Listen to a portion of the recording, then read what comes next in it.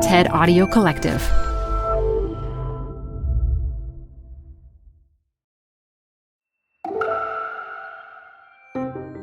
You're listening to TED Talks Daily. I'm Elise Hu.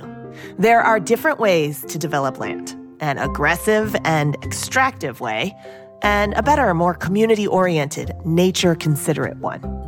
In her talk from TED at Nia Taro Salon, lawyer Jing Corpuz sheds light on Indigenous land stewardship so humanity and the planet still flourish for future generations. That's after the break. Support comes from Zuckerman Spader. Through nearly 5 decades of taking on high-stakes legal matters, Zuckerman Spader is recognized nationally as a premier litigation and investigations firm. Their lawyers routinely represent individuals, organizations, and law firms in business disputes, government and internal investigations, and at trial, when the lawyer you choose matters most. Online at Zuckerman.com. Support for TED Talks Daily comes from Capital One Bank. With no fees or minimums, banking with Capital One is the easiest decision in the history of decisions. Even easier than deciding to listen to another episode of your favorite podcast. And with no overdraft fees, is it even a decision? That's banking reimagined. What's in your wallet? Terms apply. See CapitalOne.com/bank. Capital One N.A. member FDIC.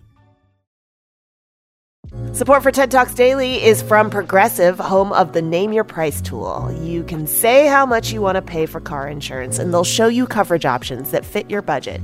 It's easy to start a quote. Visit Progressive.com to get started. Progressive Casualty Insurance Company and Affiliates. Price and coverage match limited by state law. Bigbigak ay wadaak isna, na insigudan ay ili, nan umili ay linape. Menggasingak ay makigagay kanda kayo amin. Saken si Jing, nagapuak is nan bilbilig, nan ili mi ay busaw, ili nan Kankanaey-Igorot ay kananda. Gawis ay mas dumyo amin. And I wish I can continue in my language so that I can make no mistakes. I greet you in the language of my Indigenous Kankanaey-Igorot ancestors. And I acknowledge that I am in the homelands of the Lenape people. I am Jing, and I come from the central mountain range of the northern part of the Philippines. If you've heard of the Banaue Rice Terraces, which is one of the wonders of the modern world, that is the region where I am from. My ancestors built these terraces by hand as a community through the centuries. It is their intimate knowledge of nature and of the way that the river flows, the waters flow, and the waters are stored that enables these terraces to be irrigated without the help of machines.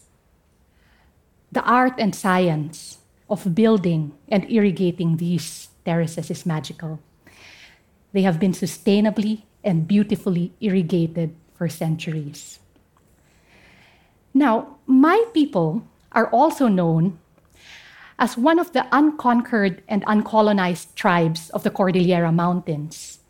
We successfully resisted more than 300 years of Spanish colonization because the mountains that we nurtured and cared for protected us in return. Now, to be sure, the Spanish attempted. They heard about our gold. So they sent many expeditions into the mountains to mine our gold and to tax us. But the historical records show, I kid you not, members of the expedition were sent back inevitably and sometimes without their heads. That's right. We were a head-hunting people. And the name of my mother's hometown, Busao, comes from the word buso, which means headhunter. And this is why I'm always joking around with my colleagues. I am a recovering headhunter. When we drove the Spanish out of the Philippines in the late 1800s, they were unfortunately replaced by a more creative colonizer, the Americans. And the pressure on our homelands increased exponentially. They wanted to mine our gold, to dam our rivers, and to log our forests that we had cared for at the risk of our own lives. When they wanted to dam the Chico River, which is the lifeblood of the mountains where I'm from, they were met with fierce resistance and protests from the people. Our burial grounds, sacred places, and amazing terraces would have been drowned and lost forever. And this was simply a spiritual and cultural price that my people were not willing to pay. This project was funded by the World Bank. And because of the fierce resistance of Indigenous peoples, they were forced to back off in the 1980s and to put in place an Indigenous people safeguard policy to make sure that development aggression doesn't happen again in Indigenous territories without consent.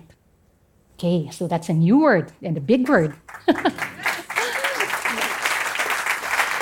Don't worry, I'll explain it.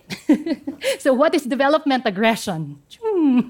Well, development is physical or economic infrastructure that's put in place in a community to help them thrive and to reach their goals. Like, for example, if there is not enough affordable housing in a community or inadequate access to culturally appropriate education, development would build affordable houses and enable access to culturally appropriate education. Simple. But development aggression is the opposite.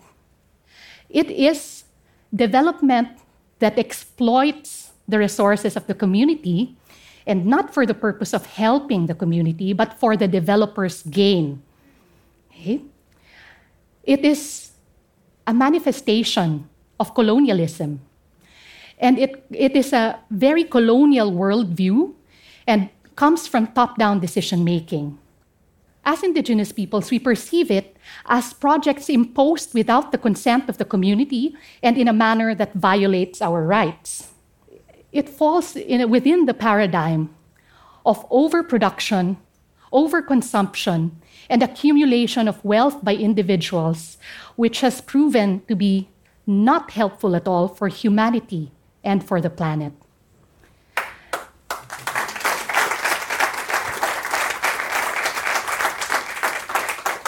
Sometimes I wonder, and I really think about, why did my ancestors, why did my forebears resist the dams so strongly, usually at the cost of their own lives? The mountains are vast, and we could have moved away from the inundated areas.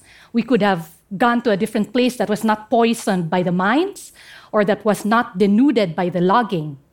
But my people explain that the struggle against the dams, the mining, and the logging is a struggle for our identity and for our cultural survival.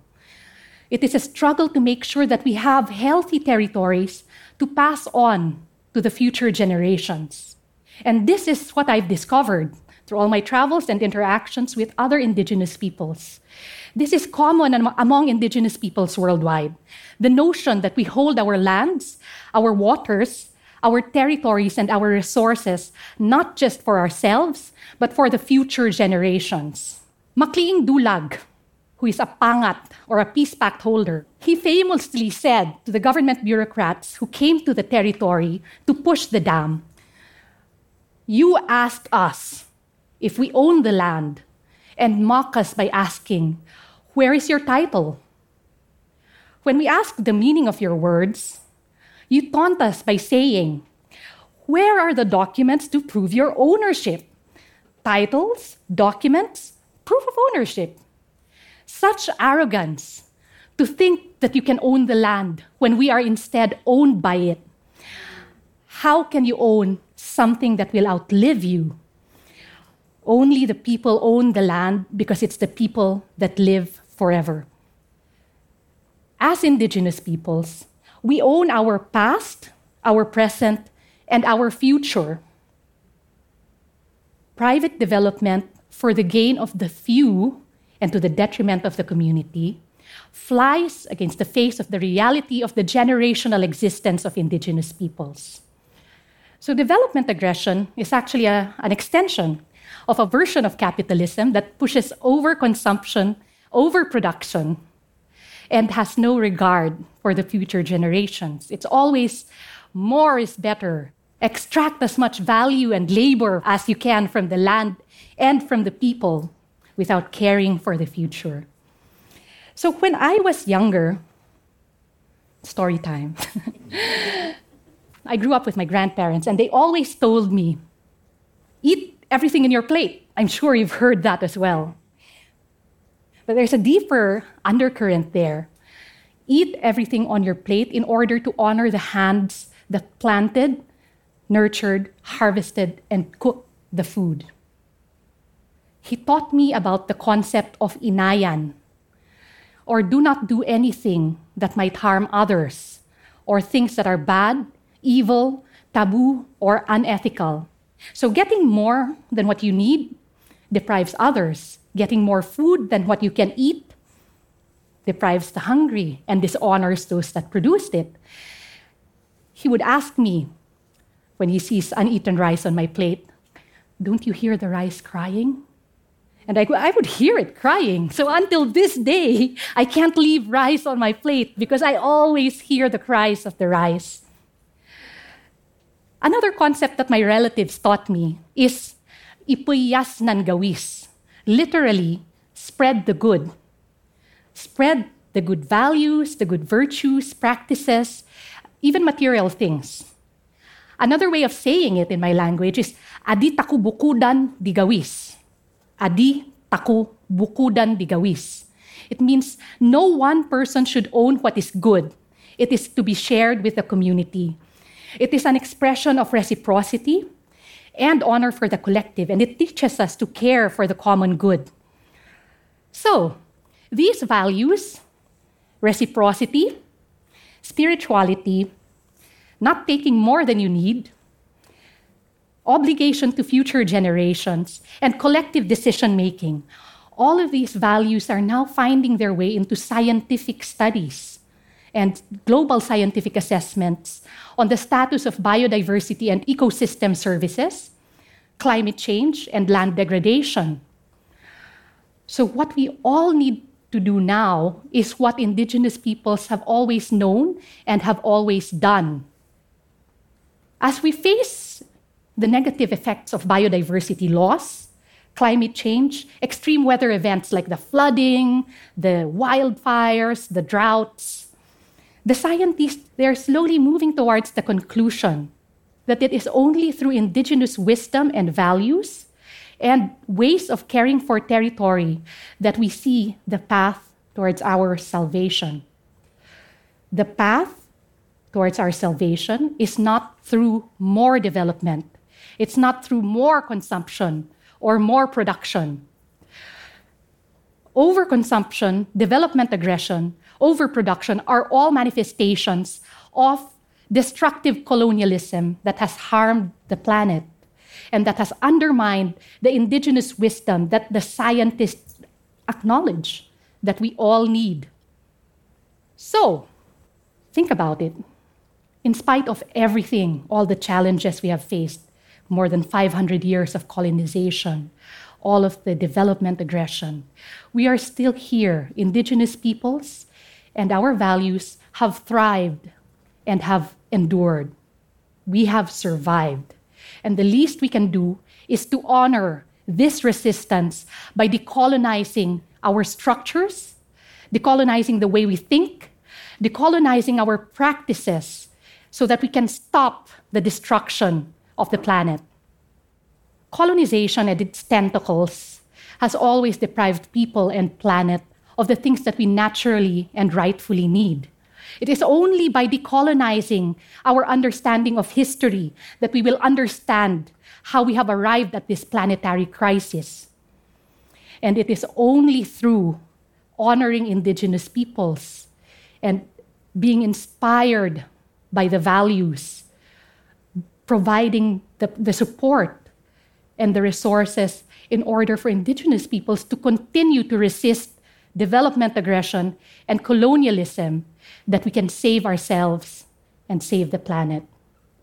So I invite us, let's listen.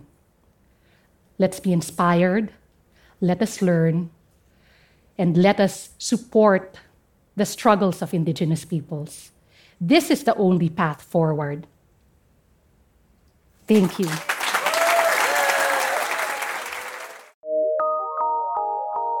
PRX.